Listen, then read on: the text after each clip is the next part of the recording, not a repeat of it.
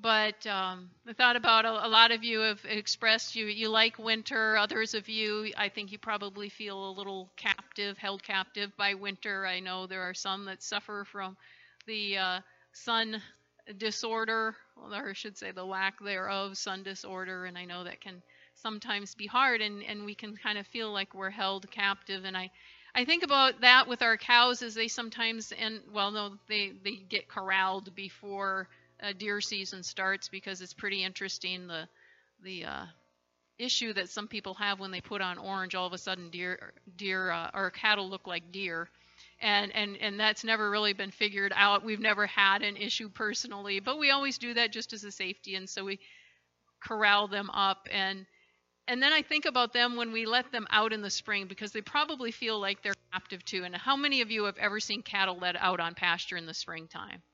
It's an absolute riot, because you look at these cows and bulls, weighing anywhere from 1,500 pounds on up, kicking up their heels. And you wonder, how in the world do they muster that much strength to get their big bodies lifted into the air? But they do. And you think about a bucking bronco type of thing, it's kind of the same thing. That's what the cattle do when you let them on a pasture. It's quite a scene. And I was hoping to find a video to demonstrate that. But I say all of that to say that the message that we are, or the psalm that we're going to be in this morning, it's when the captives are released from Babylon.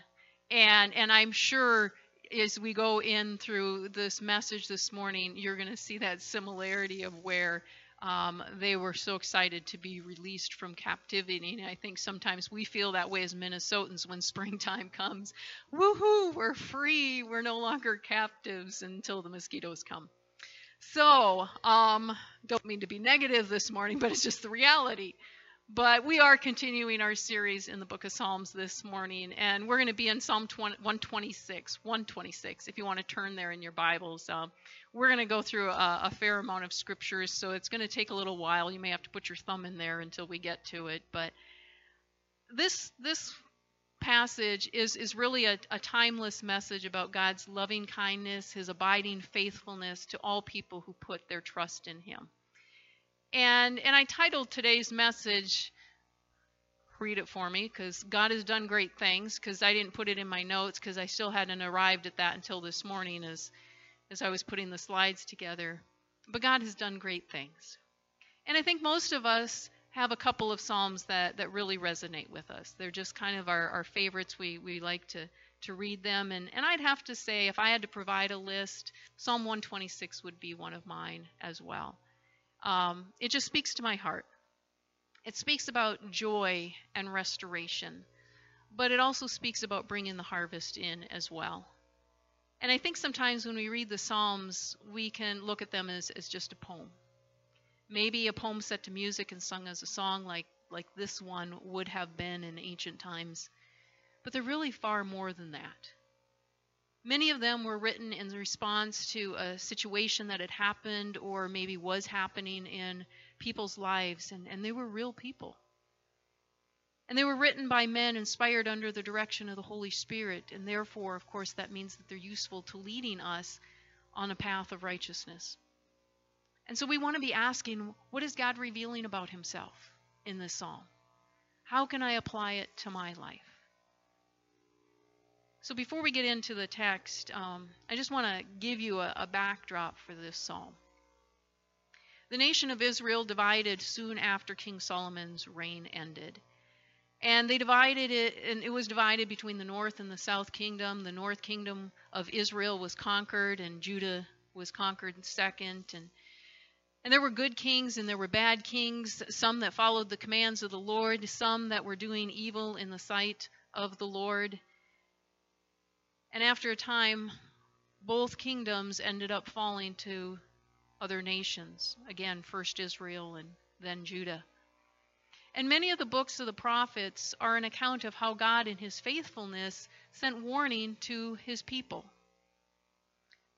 Through chosen mouthpieces of God, the prophets, time and time again, would warn his people of what would come if they didn't stop their wickedness, their ways of idolatry, their immorality, if they would continue on those paths instead of turning to God. God was warning them through these prophets. And 2 Chronicles chapter 36 records for us when a time of warning ended for Judah, just before they were taken over, as God's responding to his chosen people's wickedness. And I'm going to read this from the Message, but 2 Chronicles chapter 36, starting with verse 15. God, the God of their ancestors, repeatedly sent warning messages to them. Out of compassion for both his people and his temple, he wanted to give them every chance possible, but they wouldn't listen. They poked fun at God's messengers, meaning the prophets, despised the message itself, and in general treated the prophets like idiots. God became more and more angry until there was no turning back. God called in Nebuchadnezzar, king of Babylon, who came and killed indiscriminately and right in the temple itself. It was a ruthless massacre. Young men and virgins, the elderly and weak, all were the same to him. And then he plundered the temple of everything valuable, cleaned it out completely. He emptied the treasuries of the temple of God, the treasuries of the king and his officials, and hauled it all, people and possessions, off to Babylon. He burned the temple of God to the ground, knocked down the wall of Jerusalem, and set fire to all the buildings.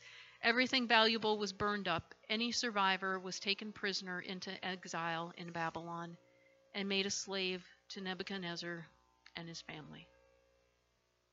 God had had enough and allowed another nation to conquer his people, a good father disciplining his children, that their eyes would be open to their wicked ways so that they would repent and turn back to their heavenly Father. Beside the rivers of Babylon, the captives sat and wept tears of repentance as they thought of Jerusalem and how they had worshipped God there. They were sorrowful for their sin of turning away from God. God's people would remain in captivity for decades until the refining process was finished. Until the time came for the prophecy to be fulfilled. The prophecy spoken through the prophet Jeremiah. Jeremiah 29, 10 through 14, again from the Message this morning, says this is God's word on the subject. As soon as Babylon's 70 years are up and not a day before, I'll show up and take care of you as I promised and bring you back home. I know what I'm doing. I have it all planned out to take care of you, not abandon you. Plans to give you the hope you hope for, or the future you hope for. When you call on me, when you come and pray, I'll listen. When you come looking for me, you'll find me. Yes, when you get serious about finding me and want it more than anything else, I'll make sure you won't be disappointed. God's decree. I'll turn things around for you. I'll bring you back from all the countries into which I drove you. God's decree. Bring you home to the place from which I sent you off into exile. You can count on it. And the word of the Lord came to pass, just as it was spoken. But the Lord's people were taken by surprise, as it came about quite suddenly. 2 Chronicles chapter 36, 22 and 23. Read, in the first year of Cyrus, king of Persia. This fulfilled the message of God preached by Jeremiah. God moved Cyrus, king of Persia, to make an official announcement throughout his kingdom. He wrote it out as follows. From Cyrus, king of Persia, a proclamation. God, the God of the heavens, has given me all the kings of the earth. He has also assigned me to build him a temple of worship at Jerusalem and Judah. All who belong to God's people are urged to return, and may your God be with you. Move forward. And just like that, the captivity ended. One decree, and they were told, go back to Jerusalem. The refining work that God had wanted to accomplish in the hearts of his people was accomplished. The Israelites were still, to some degree, under the rule of another nation, a nation that did not worship the one true God, but they certainly acknowledged his holiness and his power. Under the rule of another nation, the Israelites were sent back to Jerusalem, released from captivity to go back and rebuild the temple. It all happened so quickly. They were in shock in a good way. This came unexpected to them, even though they heard the prophecy recorded in Jeremiah. Jeremiah 31:9 says, "Tears of joy will stream down their faces, and I will lead them home with great care." Their tears of sorrow and repentance turned to tears of joy. And this is where Psalm 126 comes in, because it's believed to have been sung as a song, actually one of a number that was actually in a song book, they believe. Okay, not a book, because of course they didn't have books, but would have been a collection of songs that they would have sung. And the collection was kind of like we would have our hymn books today. And these songs were sung as the released captives, the remnant, now made their way back to Jerusalem. They were overjoyed. Psalm 126, a song of ascents. When the Lord restored the fortunes of Zion, we were like those who dreamed. Our mouths were filled with laughter, our tongues with songs of joy. Then it was said among the nations, "The Lord has done great things for them." The Lord has done great things for us. We are filled with joy. Restore our fortunes, Lord, like streams in the Negev. Those who sow with tears will reap with songs of joy. Those who go out weeping, carrying seeds to sow, will return with songs of joy, carrying sheaves with them. So that would have been a song that they would have sung as they made their way back. They would have been filled with joy because God had released them from captivity. And I find it very interesting if we look at the text, is that it starts out when the Lord restored the fortunes of Zion. And then in verse 4 it says, "Restore our fortunes, Lord." And we look at that and we think, well, did he, or were they asking him to? Well, he did restore their fortunes in that when they left to go back to Jerusalem or Zion, the King Cyrus gave them all of the plunder that the king of Babylon had taken. And he sent it all back. Everything to adorn their temple, everything to do their worship services with, everything all went back. They lacked nothing. Their fortunes were restored. But as we go further on, in verse 4, it says, "Restore our fortunes, Lord, like streams in the Negev." And we wonder, well, what is that talking about then? And I am totally going off script here, so I have no idea where we're going to go. But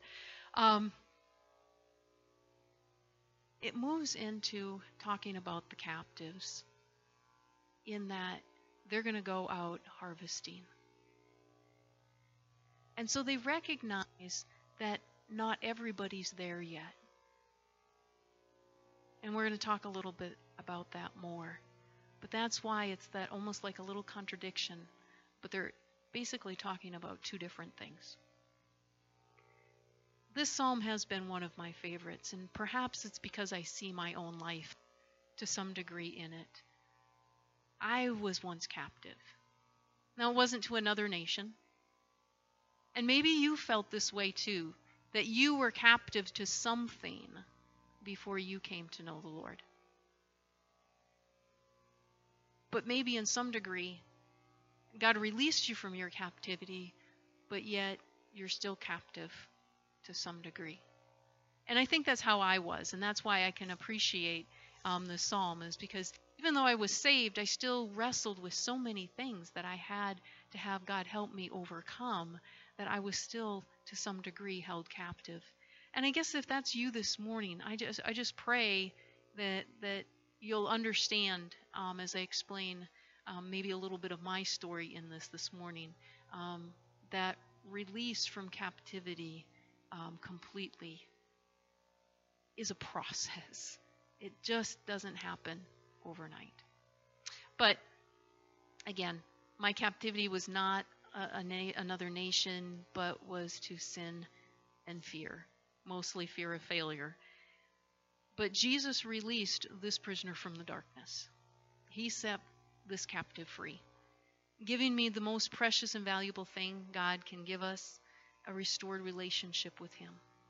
And he poured out his fortunes on me, giving me a strong faith, trust.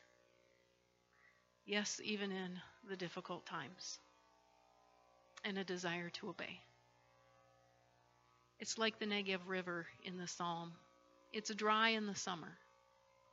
But when the autumn season comes, just a small rain can produce a great flow, sending the river over its riverbanks.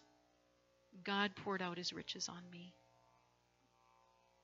I hope some of you would say the same thing. We know that earthly riches will never satisfy. Our greatest fortune is knowing Christ. Yeah, I've had people look at me differently, and I recognize that they're seeing that the Lord has done great things for us. Some of that's come from conversation. But the Lord has done great things for us, and we are filled with joy. It's been said that the assurance of God's blessing is also an encouragement to be responsible, to not sit by idly waiting for God to come through. They had to go out and sow, praying that the Lord would be true. You see, the blessings that God has poured out on us are not for us to hide. They're for us to sow. To sow with tears of compassion for those who don't yet know Christ.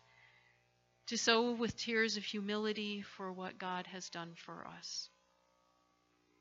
Crop planters in biblical time only had the seed that they had saved. They couldn't run off to the seed store and get more seed if their harvest or if their planting didn't come up. They had what they had. And so they took great risk in planting all of their seed. I think we too take risk when we go forth with our seed, wanting to sow that spiritually, so to speak.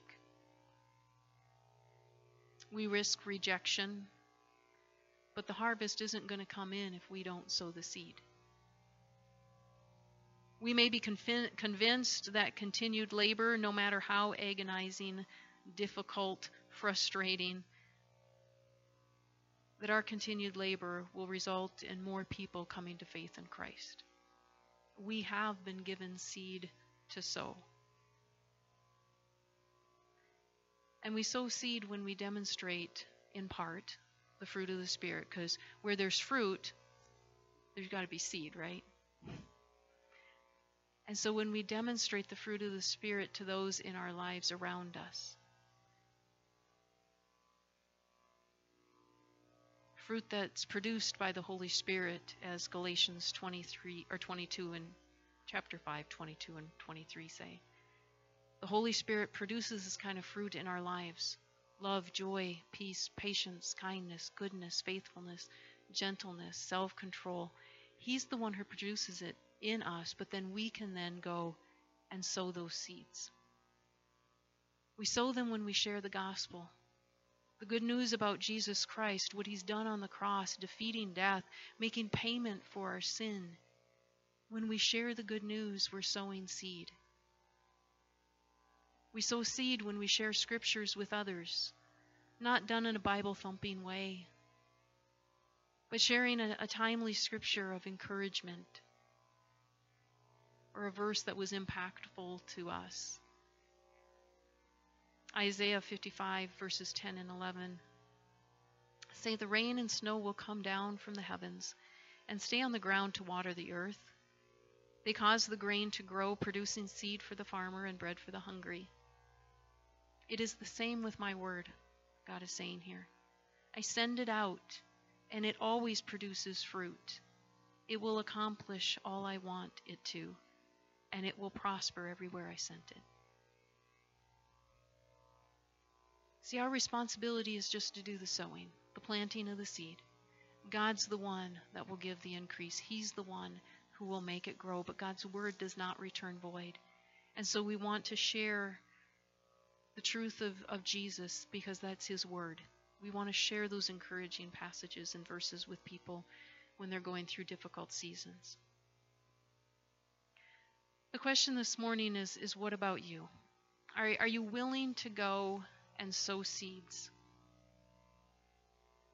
To lay aside any fear of being rejected and realize that if you are rejected, it's actually the people rejecting Christ and not you anyway.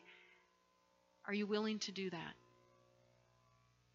Are you willing to let your heart break for those who don't have a restored relationship with Christ?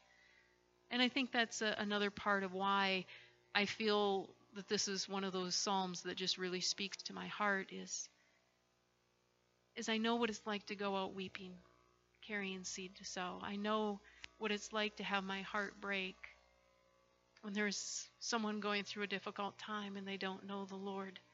And I just so want them to know His peace in their situation. I want them to spend all of eternity with Christ. It should make us weep as we go forth witnessing to people.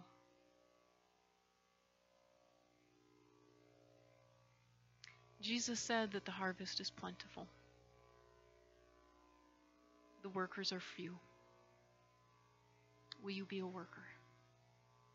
Will you be willing to go forth weeping with seeds to sow?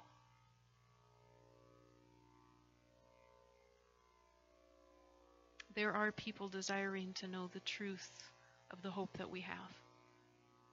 There are still people in darkness, and we know that Jesus can release the captives from the darkness. He can set the prisoners free, but they need to know His name in order for them to call on His name. It's not easy to witness. It's not easy to go forth weeping and carrying seed to sow.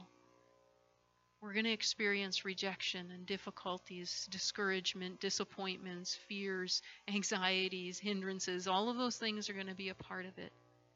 But in time, our efforts will bear fruit, everlasting fruit. The labor of sowing will produce a harvest. Those who go out weeping, carrying seed to sow, will return with songs of joy, carrying sheaves with them. I was reminded this week that life is fleeting. Maybe there's people in your life, and Darlene, she knew the Lord, and I'm very, very thankful for that. But maybe there's people in your life that do not. We don't know how long they have. Only God knows the number of their days. Please don't let fear in sharing the good news of Christ stop you from reaching out to a loved one. The Lord has done great things for us, and we are filled with joy. We want to share that joy. Will you bow your heads with me?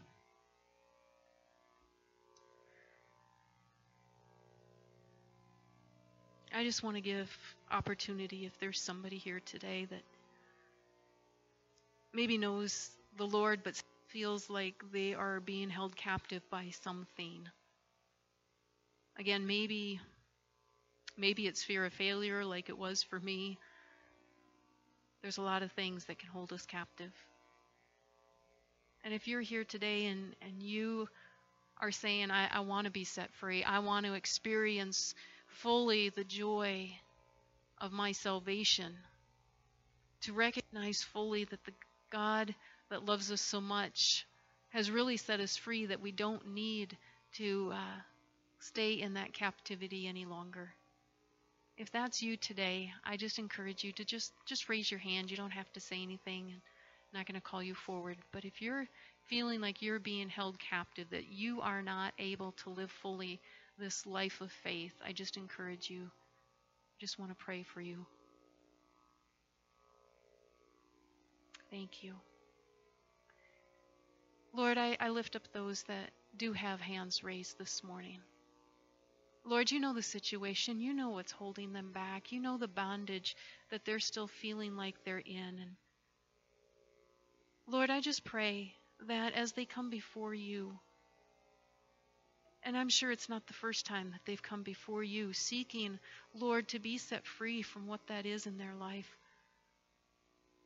Lord, would this be the day that they would be able to walk completely in freedom before you, to have that thing in their life removed. And so, Lord, I just pray that for them this morning. And we thank you. Maybe you're here today and you realize that fear is holding you back from sharing the good news with others, that you're hesitant to take the seed that God has given you and to go and sow it. You're afraid that you won't have the words to say, or you'll be rejected. If that's you this morning, I just encourage you to lift your hand. If you are hesitant out of fear of sharing the good news with Christ, would you just raise your hand this morning? I just want to pray for you as well.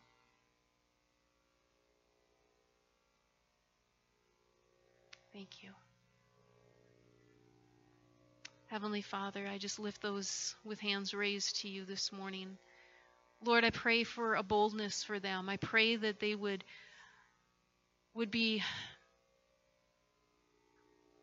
not hesitant any longer in going forth and sharing the love and the joy that you have placed in their hearts, Lord.